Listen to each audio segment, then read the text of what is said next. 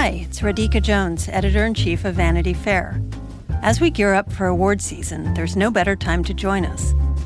By becoming a Vanity Fair subscriber, you'll gain exclusive access to our in-depth coverage of film, television, and the best of Hollywood. And that's just the beginning. Vanity Fair takes you inside the worlds of entertainment, culture, politics, and scandal, bringing you iconic images, era-defining stories, and much more. Get 15% off a year of digital access to Vanity Fair by visiting vanityfair.com and using promo code POD15 at checkout. That's vanityfair.com, promo code POD15 for 15% off a full year of insights and exclusive digital access.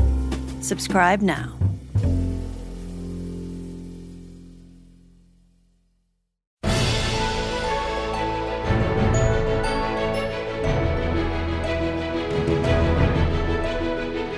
Hello and welcome to Little Gold Men, the award season podcast from Vanity Fair and Panoply that proves that award season really is a year-round event. I'm Katie Rich, the deputy editor of VanityFair.com, and I've been abandoned by both Mike Hogan and Richard Lawson, who are on their way to the Cannes Film Festival to go live better lives than me. But lucky for all of us, we have had a podcasting genius right here at VF.com this whole time. Joanna Robinson, Hollywood writer for VanityFair.com. Thank you so much for joining me. Thank you so much for having me. This is such a long overdue crossover that I can't believe it took so long, but I guess we had to kick the boys out to really take over properly. We had to wait for this moment for our coup. Yeah, exactly. Well, everyone is in France and not paying attention. So as you probably know if you're listening to this, among many other talents, Joanna is very well known for her in-depth knowledge of Game of Thrones and willingness to predict that Jon Snow would come back, including making T-shirts about it, which was a bold move that totally paid off. So I wanted to take advantage of Joanna's Game of Thrones knowledge and put a Little Gold Men twist on it and talk about the actors on the show who I feel like don't get as much attention as the tits and dragons, as Ian McShane might say. We want to talk about how much the actors matter to the show, and if they do matter, why are none of them really becoming big stars outside of it? And we'll talk about some recent examples of that. After that, I'll check in with our friend Jordan Hoffman about the other big event of the week, the Cannes Film Festival. Jordan has been to Cannes many times and likes to share all the good and glamorous and totally ridiculous stories from the place that is so fancy they call it the Croisette. I can't say that right. Anyway. But first, the week in Oscar news. Joanna, because you're on and we've talked about musicals a lot, I really had to take the bait of the knowledge that Tom Hooper is directing a Cats musical. Whether or not this ever even gets made or wins Oscars, we have to talk about it. So what in the world? Is this a good idea at all? It's a crazy idea, isn't it? And what's interesting is Tom Hooper's last big stage adaptation, Les Miserables, was a very kind of staid adaptation and very straightforward. And I feel like if you're going to do Cats, you should do something completely bonkers. And I'm not sure that that's Tom Hooper's approach to adaptation at all. So whose Cats do you want to see? Like David Lynch's Cats? I would even watch Rob Marshall's Cats, you know? I think that would be intriguing. But Tom Hooper's Cats, if it's just people in cat costumes. Oh, and you know, what about Jon Favreau's Cats and it's all CGI cats? Ooh, I liked The Jungle Book a lot. So like maybe that's not a bad idea. I know. They're also bringing Cats back to Broadway this summer. So like there's kind of a revival happening. And, you know, given 80s and 90s nostalgia on the internet, like I think now is probably the time if this movie's ever going to happen. I'm just not so sure it needs to happen. Yeah, I mean, I'm not so sure how well it will go over with the younger crowd who didn't grow up obsessively listening to the soundtrack. And I really want to know if Tom Hooper's Cats or the new stage Cats will have leg warmers, because I feel like leg warmers were a really integral part of the original musical. So and like big 80s rocker hair, like sticking straight up off of your head. Exactly. Do you have any sense of if Cats holds up? Like I haven't listened to it since I was a child, I think. I mean, I think it depends on your love of Andrew Lloyd Webber. I still love it, but I'm hopelessly spoiled by nostalgia, so I don't know. I know, but like, there's enough of us out there that I feel like this movie could. I mean, who knows? It could be a Best Picture nominee in 2 years, for all we know. Like, people have been foolishly predicting Tom Hooper's demise for a while, and look at Les Mis. So Who knows? So also long-term Oscar news, because this week is a little thin for movies that are coming out this year. But I was really intrigued by the news that Anthony Mackie is going to play Johnny Cochran in a biopic about a different case in the O.J. Simpson trial. But it's another case when she was defending a black man in court, and it kind of made him famous. Joanna, we've talked about Captain America Civil War. I think Anthony Mackie is one of the best things in it. I actually don't know if you share that opinion. But it's totally time for him to have a starring vehicle, right? Absolutely. I think he was amazing in Civil War, and it's been really hard for a lot of the new Avengers to get a toehold in the group. Scarlet Witch, Vision, even Rhodey. I think it's been hard for them to make an impression, but Anthony Mackie is so charming. He was even great in the Adjustment Bureau, which I think most people would agree was kind of a silly premise, but he was fantastic in it. Hats. So I'm all for it, but it's going to be hard for him to top the Johnny Cochran that we saw in the FX series, I think. Yeah, no, that's the really tricky thing is Courtney B. Vance was so good as Johnny Cochran, as we talked about when we talked about People vs. O.J. on this podcast a few weeks ago, that it really is a towering performance to stand up against. But by the time this comes out, like, you know, playing Johnny Cochran could be like playing Nixon. Like lots of people have done it to lots of different levels of success. And Anthony Mackie is playing Martin Luther King Jr. in this HBO movie about Lyndon Johnson that's coming out in just a couple weeks. So he's tackled some big shoes before.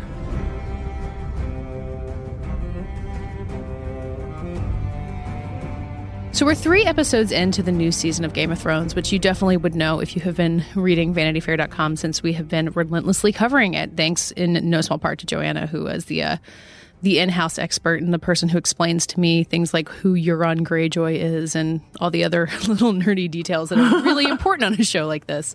But Joanna, I feel like something we haven't talked about, and I don't know if like Game of Thrones fandom talks about this at all, is the role that all of these actors are playing within this drama. And I kind of want to start with just like a very big, broad question. Is the acting on Game of Thrones important to this being a good show? That's a really good question. I think it depends on how you enjoy Game of Thrones. And I've seen the split happening more and more as the show goes off the books, because I think the show delivers 2 different things. There's the big spectacles of dragons and ice zombies and all of that. And then there's the smaller scenes where you have someone like Peter Dinklage tossing off a perfectly well-timed joke. And so those smaller, intimate, dialogue-heavy scenes, I think you definitely need a good actor in there. And then if you just enjoy it for the spectacle, then I suppose it just matters that they fill out their costumes. But I think you see this especially in someone like Sophie Turner, who has, you know, started the show when she was about 14 and is 20 now and has really grown into her own acting ability. And Sansa's role has gotten more interesting, but especially because Sophie Turner has become a better actress, that whole storyline is more engrossing, I think. Yeah, I mean, with a lot of these kids, like her and Maisie Williams, who was also cast as a child, and, you know, we're even learning about Isaac Hempstead Wright. That's the guy who plays Bran, right? Yeah, exactly. Yeah, you're kind of like learning about how they're growing into these roles. But then, I mean, Peter Dinklage was an established presence. He was probably the only star, really, when the show began. Maybe Sean Bean, who didn't make it to the end of the first season. But then, you know, people like Lena Headey and or Nikolai Coster-Waldau, like, they have these really good meaty roles in the show. And to some extent, I think that they're really good. But I don't know if I can tell if they're, like, great actors from this or not, or if it's just the kind of the attachment to the characters. I mean, this might happen with anyone who plays a well-known character, but I mean, do you feel like you know this? I feel like I know it about Lena Headey. I think Cersei has had, or she's made enough of Cersei's role. For Nikolai Coster-Waldau, you know, I think we've seen it in other films that he's done, that he actually is a good actor, but I think he could skate by on just being charming and looking good with a sword in his hand if he wanted to. But he's brought something extra to it, is what you're thinking. I think so. I think that role. I think also, I would say the same is true of Kit Harington. I really had a hard time latching onto him as Jon Snow in the beginning, and I think he's really grown into that as well. And then, you know, the show keeps staffing up these really great actors for smaller roles like Jonathan Pryce, or this season we've got Max von Sydow and Ian McShane. So I think they really are putting an emphasis on bringing in these well-trained actors, you know, especially, you know, we had Charles Dance as Tywin Lannister. I think that was hugely important for that role. Yeah, I mean, I think you felt the show shift, like whenever Charles Dance and Peter Dinklage had a scene together as Tywin and Tyrion Lannister, like it really went into a whole different register, and you were like, oh yeah, okay, that's why they're the, revered actors, not that, the other people on the show aren't capable of doing that at some point. Exactly. And not to throw anyone specifically under the bus, but I think one of the issues in the much reviled Dorne plot last season was those actresses. The dialogue wasn't great, but those actresses also weren't maybe making everything they could have out of that. They looked the part, but they weren't selling that dialogue at all. So. Which is crazy because one of them is Keisha Castle-Hughes, who is an Oscar nominee, to bring it back to the overarching theme of this podcast. And she just did not. I was so excited for the impact she could make in there. And then for, I guess there were many reasons that Dorne didn't pan out, I guess. Absolutely. But I think that some actors, like let's say Pedro Pascal, who could have sold any line to you, I think, in his one season on Game of Thrones. So I think there are performers who could, because Game of Thrones, let's admit it, sometimes has some really hard lines to toss off. And I think some actors are more up for the challenge than others. Well, Pedro Pascal is kind of my number one example of the weird effect I think this show has. And I think it's part of a larger system of how stardom works and how kind of franchises are stars and individual stars aren't. But Pedro Pascal made such an impact when he showed up as Oberyn Martell on the show. He just really seemed like this huge star in the making. And it's been, 2 years since he was killed off, I think. And why hasn't he built off of that? Why isn't he leading movies the way that it seemed like he should be? Well, he has been cast in the new Kingsman sequel. Whether or not that is a star-making turn, I don't know. But I'm excited to see him in a tuxedo, potentially murdering people.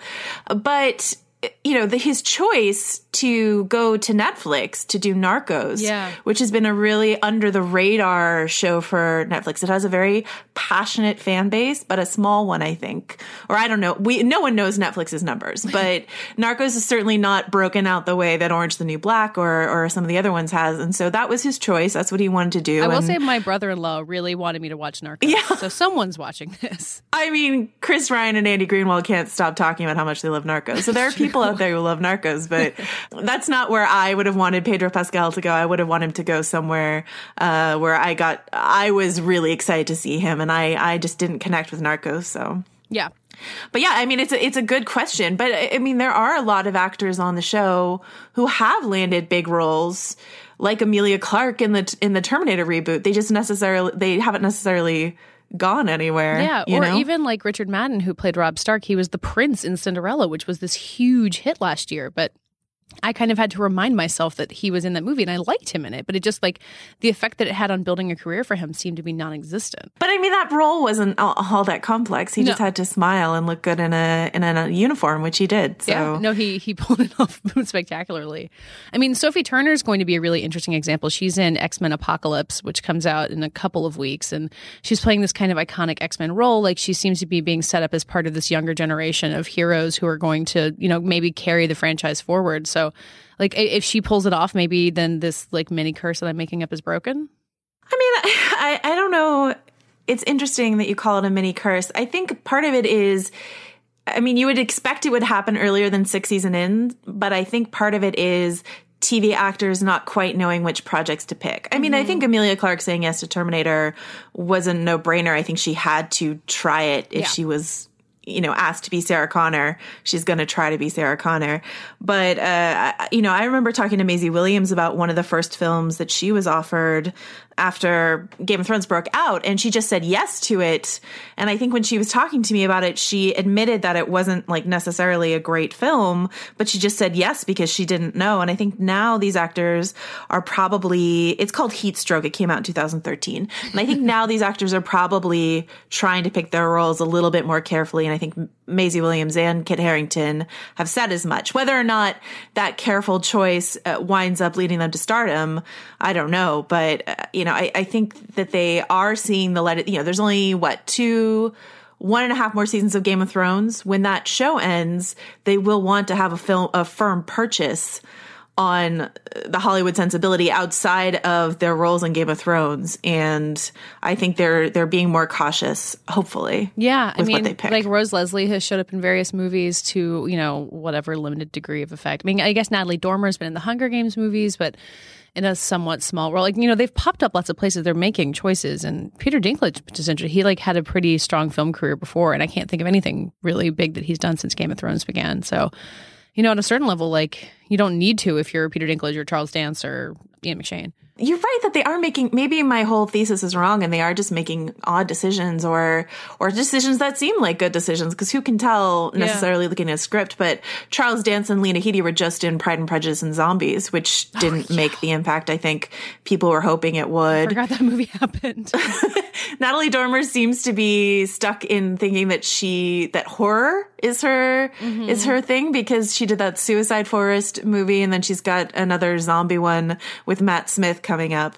But what's interesting, I remember this article on the Hollywood Reporter a couple years ago where they were talking about why are the Game of Thrones actors being cast in these movies and the Walking Dead stars aren't, because Walking Dead is actually a bigger show than Game of Thrones, and the Walking Dead cast is making even less of an impact in the film world. And part of it had to do with the fact that the poor Walking Dead, it was a theory from a casting director that the poor Walking Dead people have to be covered in mud and blood and sweat all the time, and so they just don't look appealing. and the Game of Thrones people at least get to look glamorous in their gowns and their wigs. Yeah. But I mean, that is interesting to me. Of course, like the fluidity between film and TV is thinner than ever, and the fact that the biggest stars on television are not breaking out is so fascinating. Maybe it's just the idea that, as we lose this idea of star quality in Hollywood, which has been talked about over and over again, that there are no more movie stars, maybe there are no more TV stars. Because, even Bryan Cranston, he was nominated for an Oscar last year, so I'm not going to say he's not making an impact, but he's, I think, less impactful now than he was as Walter White, for sure. Yeah, because those characters kind of swallow you in a way. And, like, these Game of Thrones people, even if, they never have a role that's nearly as good again, like, how do you pronounce the name of the guy who plays Ramsay?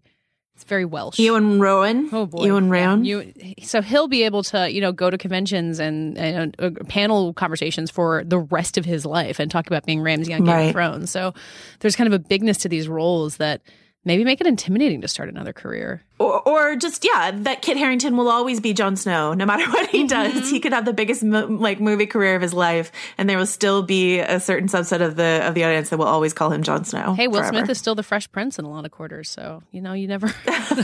So if you were to put your money on it and say, 10 years from now, which of these actors will we still have around and will we kind of like have an impact on film culture or, be a star on some level other than Peter Dinklage? Is there anyone who you'd really put your money on? I have hopes for Pedro Pascal. Mm-hmm. I have hopes for Lena Headey because I think she's so talented. But in terms of the younger stars, Maisie Williams, I think, really does have an opportunity. Mm-hmm. And she's been very canny with how she interacts with new media. So I think, she does YouTube things all the time and Snapchat and all that sort of thing. And as Hollywood increasingly pivots towards new media and young stars who are savvy and using that, I think Maisie Williams has a real shot there. And she's also quite talented. So. Yeah. I think I'm with you on Maisie Williams. I'm also holding a candle for Alfie Allen, who plays Theon, just because I really like him. And I'm happy to see him back doing things this season. It's interesting. Gwendolyn Christie is one of these people who movie projects, both the Hunger Games and Star Wars, they want to cast her. Mm-hmm. Everyone loves Gwendolyn Christie. They want to use her. I don't think anyone's figured out quite how to use her as well as Game of Thrones sometimes does. Mm-hmm. But I think there is a want on both the audience side and the Hollywood side to make something of Gwendolyn Christie because she's so striking and so wonderful. So, yeah, it had been a while since she had a good scene, and then I think in the first or second episode of the season when she finally finds Sansa and kind of has the oath moment, and it's so good. And you're like, oh yeah, that's why they wanted to put her in Star Wars and keep her under a helmet the whole time, just to like have her presence in a movie. That's why everyone was so sad that she was just watching a candle all last season. Well, she's somehow coming back in the next Star Wars movie. So I guess we have something to look forward to. Maybe she'll absolutely, she won't get thrown down a garbage chute next time.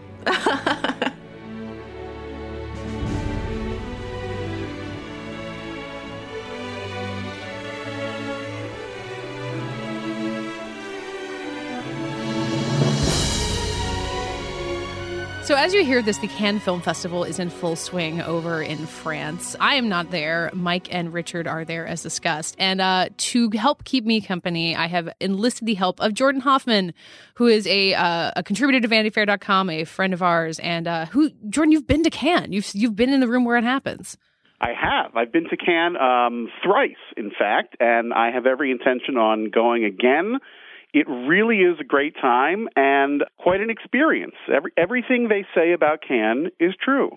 Well, the reason that I wanted to bring you here is because you've both been to Cannes and you kind of approach it both with a healthy respect for, the Todd Hayneses and the Wong Kar-wais and all the fancy people, but also as a normal human who is going to eat a baguette for dinner and then tell me about it and, help me understand the real experience of Cannes. So, what people see and what I see is mostly pictures of beautiful people in incredible clothes on a red carpet and yachts. Is anything about that what your experience of Cannes is? Let's put it this way. If I'm there for the full, 12 days, 11 of those days is not.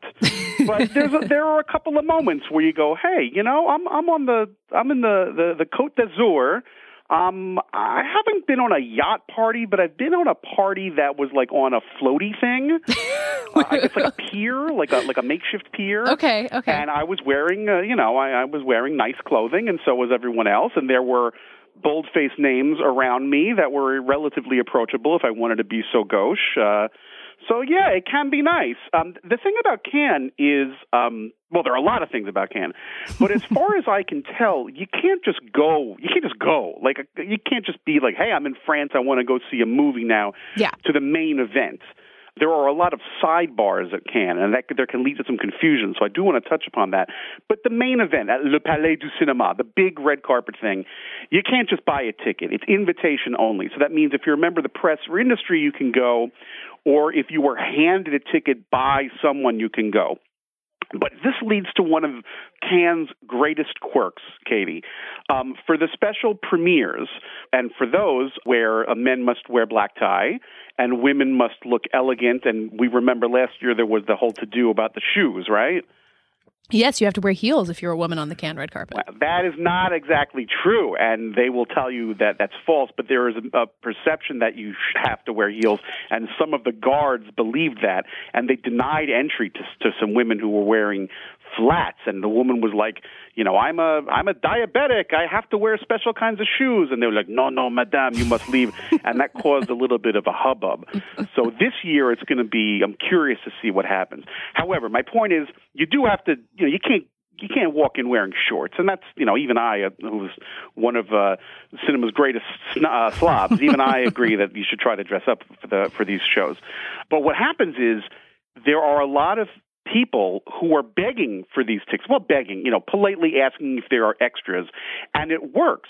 But what you do is you got to get it hours in advance, and you got to be ready. So a lot of times as you're exiting a press screening, there's because of the security, you have to exit a certain way, and you'll go past a gauntlet of usually young, but not always, people in their finest studs in evening gowns and tuxedos holding homemade signs asking for, s'il vous plaît, an extra invitation.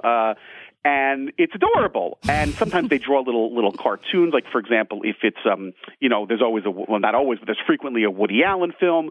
So I remember one time there was a young woman, a young, beautiful 25-year-old French woman in an evening gown at 2:00 in the afternoon in the blazing sun with a little cartoon she had made of Woody Allen. Please, may I have a ticket?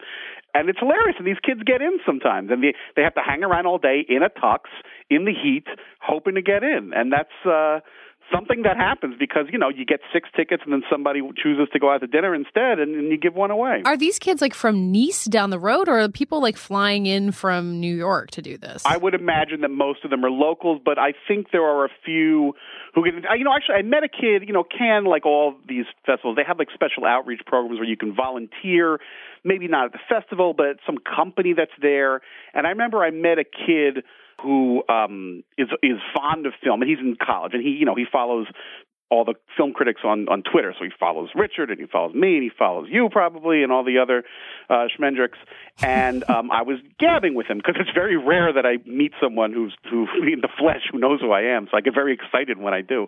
And he told me that, he didn't have passes to anything. His being in Cannes was just to soak it up and to fetch bottled water for people during the hours he was supposed to. But he hung around out front, and he got in.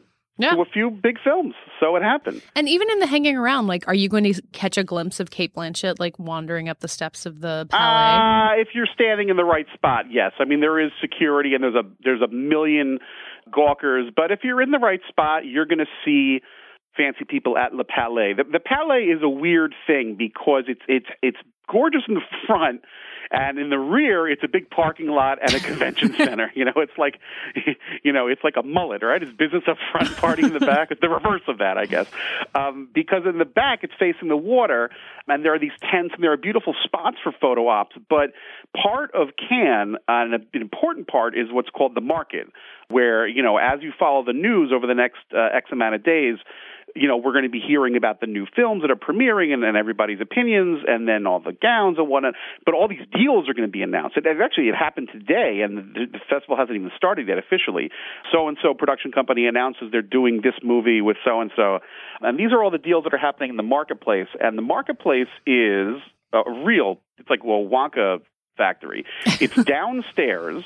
And it's like a convention center, like anything else. And there are booths of every production company from all over the world, which makes it great because you have the Film Commission of Estonia next to the Film Commission from Malawi next to everything else. And they have up all their posters of the films they want to try and get set up. And at least 75% of them are never going to happen. And of that 75%, of the 25% that are going to happen, 80% of them are like awful Dolph Lundgren films. And so there are all these posters of just like asinine direct-to-video schlock. And it always makes for great photo ops to get your picture taken in front of something like that. And this is why you see things like big posters for The Expendables 3 hanging over Cannes, right? Like they're advertising these garbage movies alongside the new Todd Hayden thing. It's if you know anything about the producers Golan and Globus, which were huge in the 70s, 80s, and even into the early 90s, and there was a documentary made about them recently called The Go-Go Boys, which was a fun documentary, and that's what they sort of spearheaded this. They would come to Cannes with a poster and half an idea and a couple of their roster of actors, people like Chuck Norris and whatnot, and they would leave Cannes with 6 movies ready to go. And where else is the Ukrainian mafia going to launder their money if not in a Chuck Norris movie? So that's. So just because it's France doesn't mean it's all fancy, is what you're trying to tell me. Not at all. I mean, from that aspect. But I will say, though, that in the competition films and in the other sidebars, there is a level of quality that is unparalleled at any of the other festivals. I regularly attend Sundance and the Toronto Film Festival, the New York Film Festival, and others. And Cannes is from my experience, far and away superior.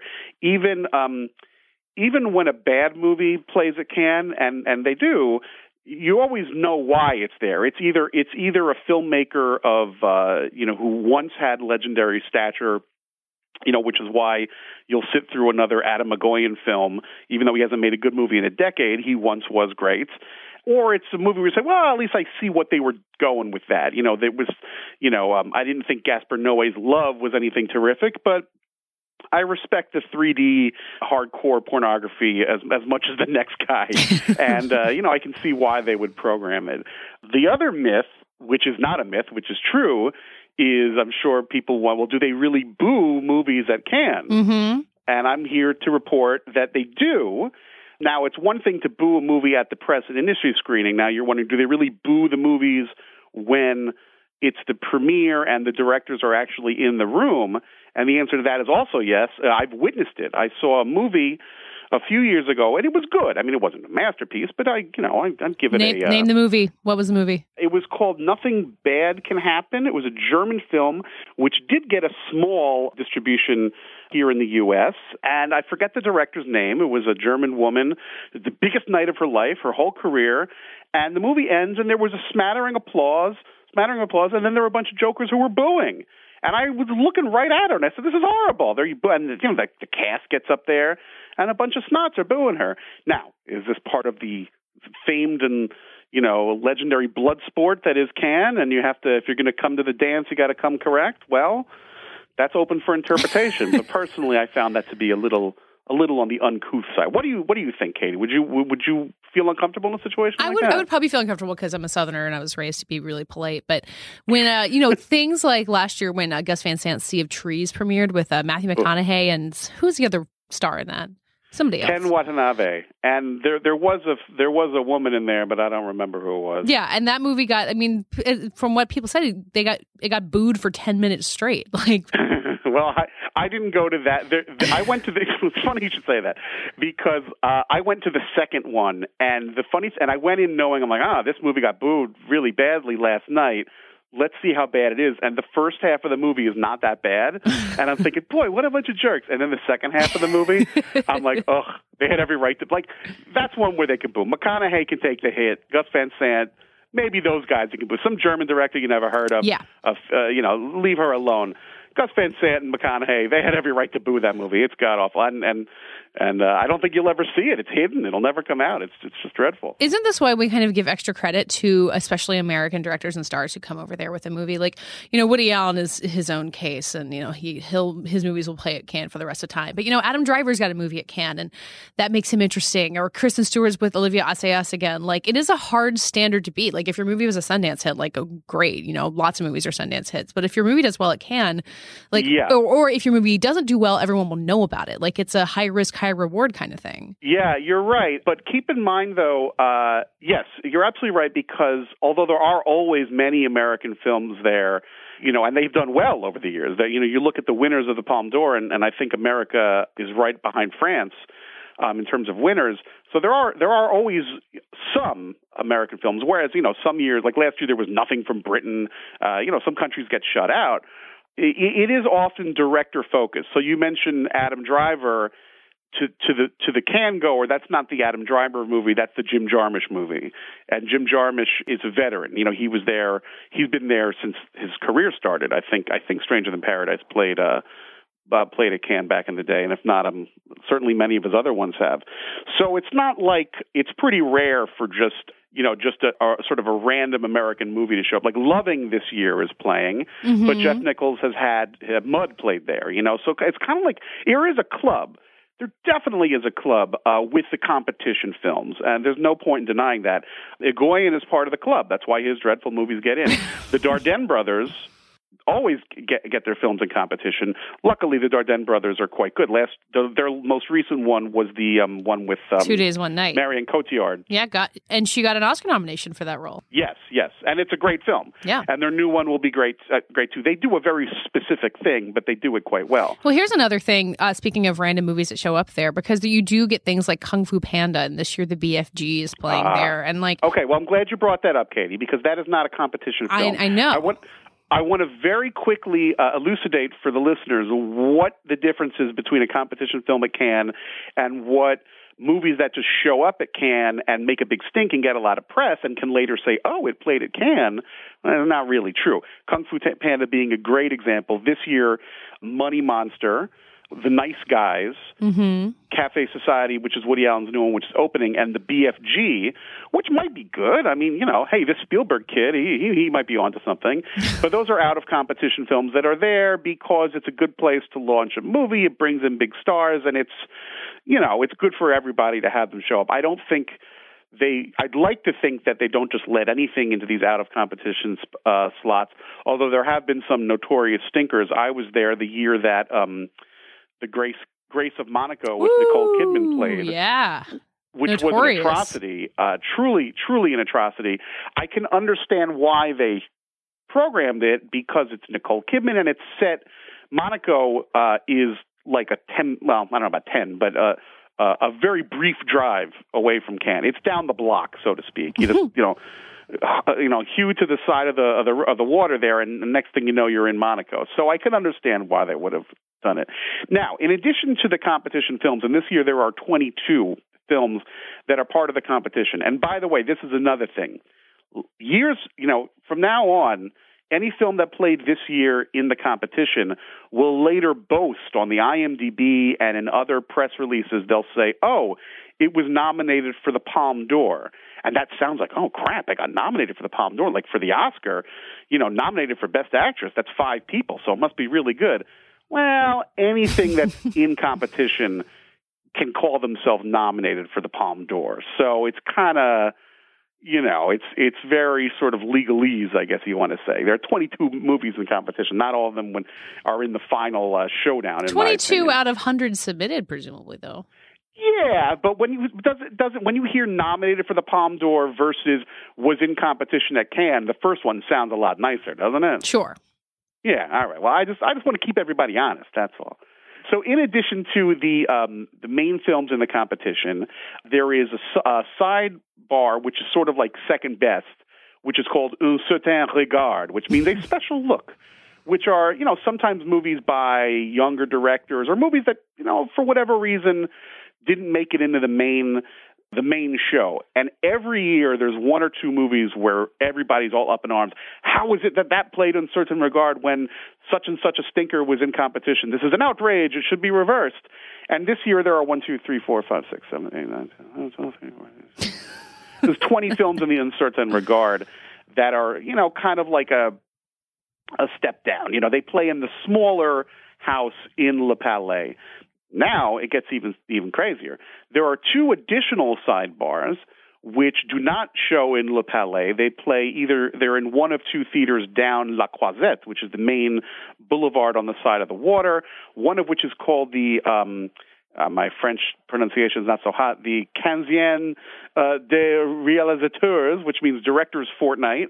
And there are some really great movies that play in Directors Fortnight. For example, last year, Embrace of the Serpent, which was nominated for a Best Foreign Language Oscar, a Colombian film, which is one of my favorite movies of this year.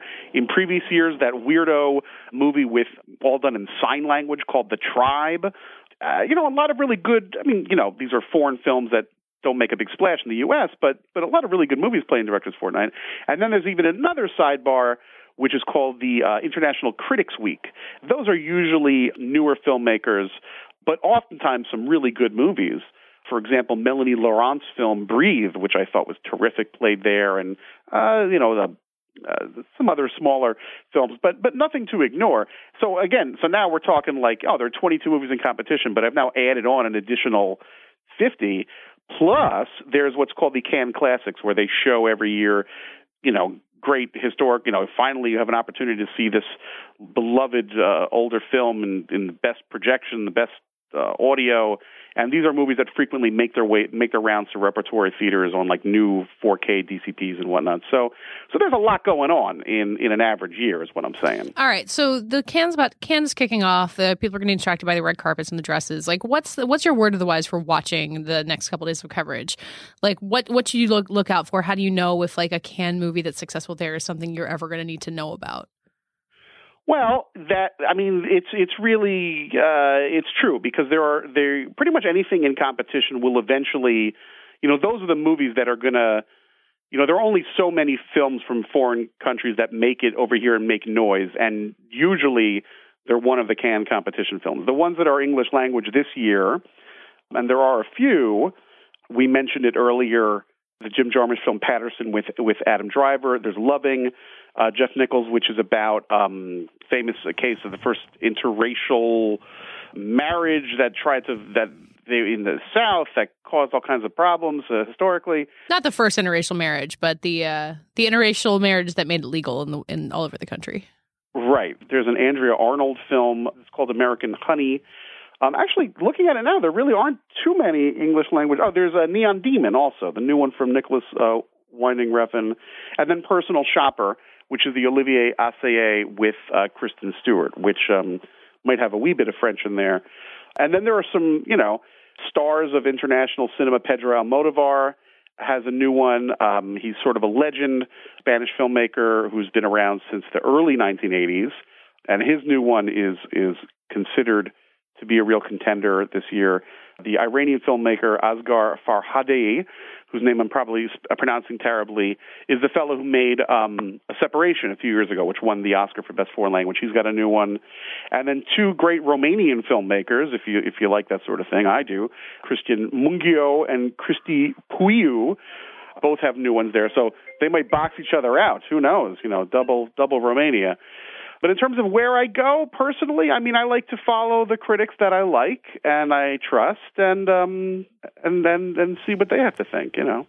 Well, we will have lots of Cannes coverage at VF.com, and Jordan, I assume you'll be reading it right alongside the rest of us, and then we'll be back in November talking about these movies that got buzz starting at Cannes, and they're going to all win Oscars, right? That's how. Many of them will still be in the mix. Sometimes there's a year delay, right? That's true. Clouds of Sils Maria hung around for a year before it made its U.S. debut. So sometimes they linger, but I mean, a lot of these are ones that, there only are 5 movies that get nominated for Best Foreign Language. So, a lot of them will be in contention for that, for their country's official push. But a lot of great performances come out of these also. Well, and last year, I mean, Mad Max Fury Road was one of those big, hey, what's this Hollywood movie doing at Cannes premieres? And it got a Best Picture nomination. So you kind of never know where the route's going to take you. Maybe The Nice Guys. Who knows? I hear The Nice Guys is good. I'm seeing it tomorrow. I don't know. Well, Jordan, thank you for explaining Cannes. I may be a little less jealous of not seeing the concrete back entrance to the Palais, but I will also look forward to you returning. I didn't mention the food. Right, real quick on the food. Very quickly know about the food? Yeah, what's the best thing besides the baguette? The baguettes are really good. It's funny. I mean, even just to get a piece of bread and some butter is just really good there. But there's one thing which is kind of fun because it's open late. There's kind of deep in the little town, and Cannes is a lovely town, and there's some older streets. There's a little section where there's some bars that are open late, and then there's a little square. And on one side of the square, there are 2 kebab stands on either side of the square, right? And one kebab is a Turkish kebab place, and the other kebab place is an Armenian kebab place. Ooh. And they're staring each other down. And as you know, historically, these are not 2 people that have gotten along over the years. As far as I can tell, because I've eaten at both many, many times, because it's one of the few things that's open at 1 o'clock in the morning. They taste exactly the same. I wouldn't tell either of them that, but they taste exactly the same. But they're fabulous. The guy at the Armenian place, he's a little nicer. He at least pretends to remember me every year. Oh. So I like going there because he's my friend. Come sit down. I get one of those. So that always works wonders on me. Well, if you need kebab recommendations and you're going to Cannes, I guess tweet at Jordan Hoffman and he'll I'll direct you to the square, especially if it's late at night. Just follow the scent. It's gorgeous. It's a gorgeous scent. It really is. I mean, French perfume is one thing, but Armenian kebabs at 1 o'clock in the morning is something else.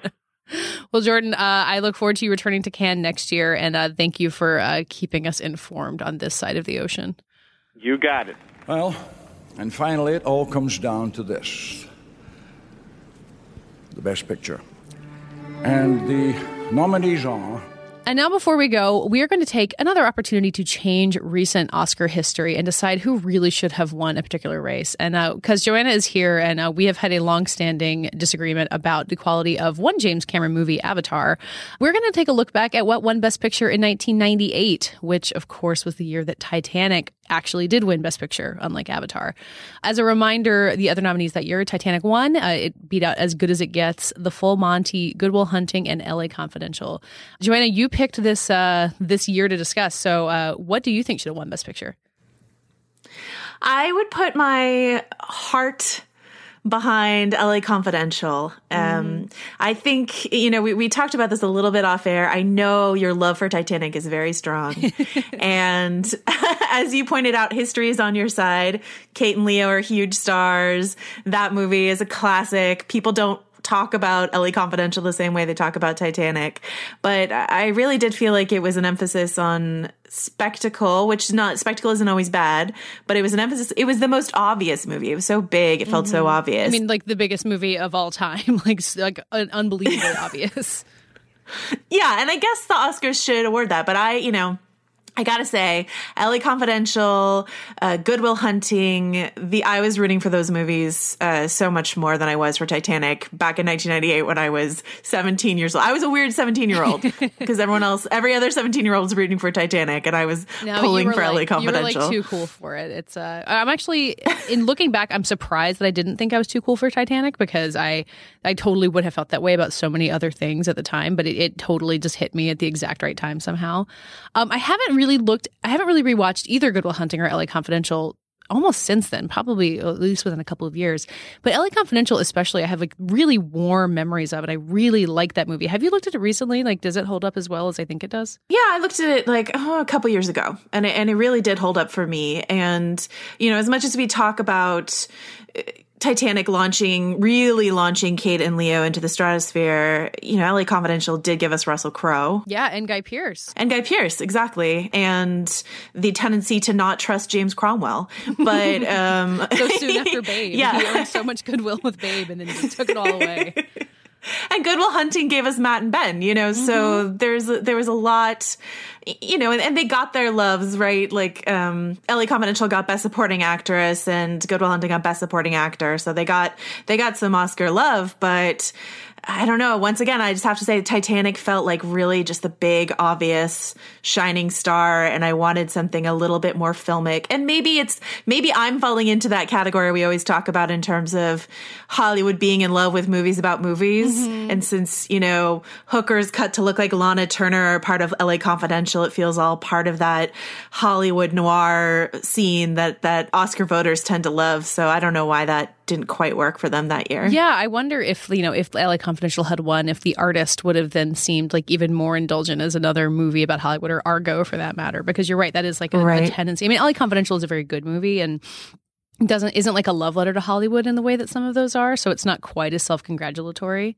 As Good as It Gets is a pretty self-congratulatory entry in this category, although I love broadcast news so much that I kind of look back in astonishment that this movie was in that category at all, because it's like a small rom-com, really. And there were only 5 nominees back then. It's like Silver Linings Playbook if Silver Linings Playbook had been one of 5 instead of one of 9 or whatever. It's impressive. I mean, who knew that Skeet Ulrich would ever be in an Oscar-nominated movie? Greg Kinnear.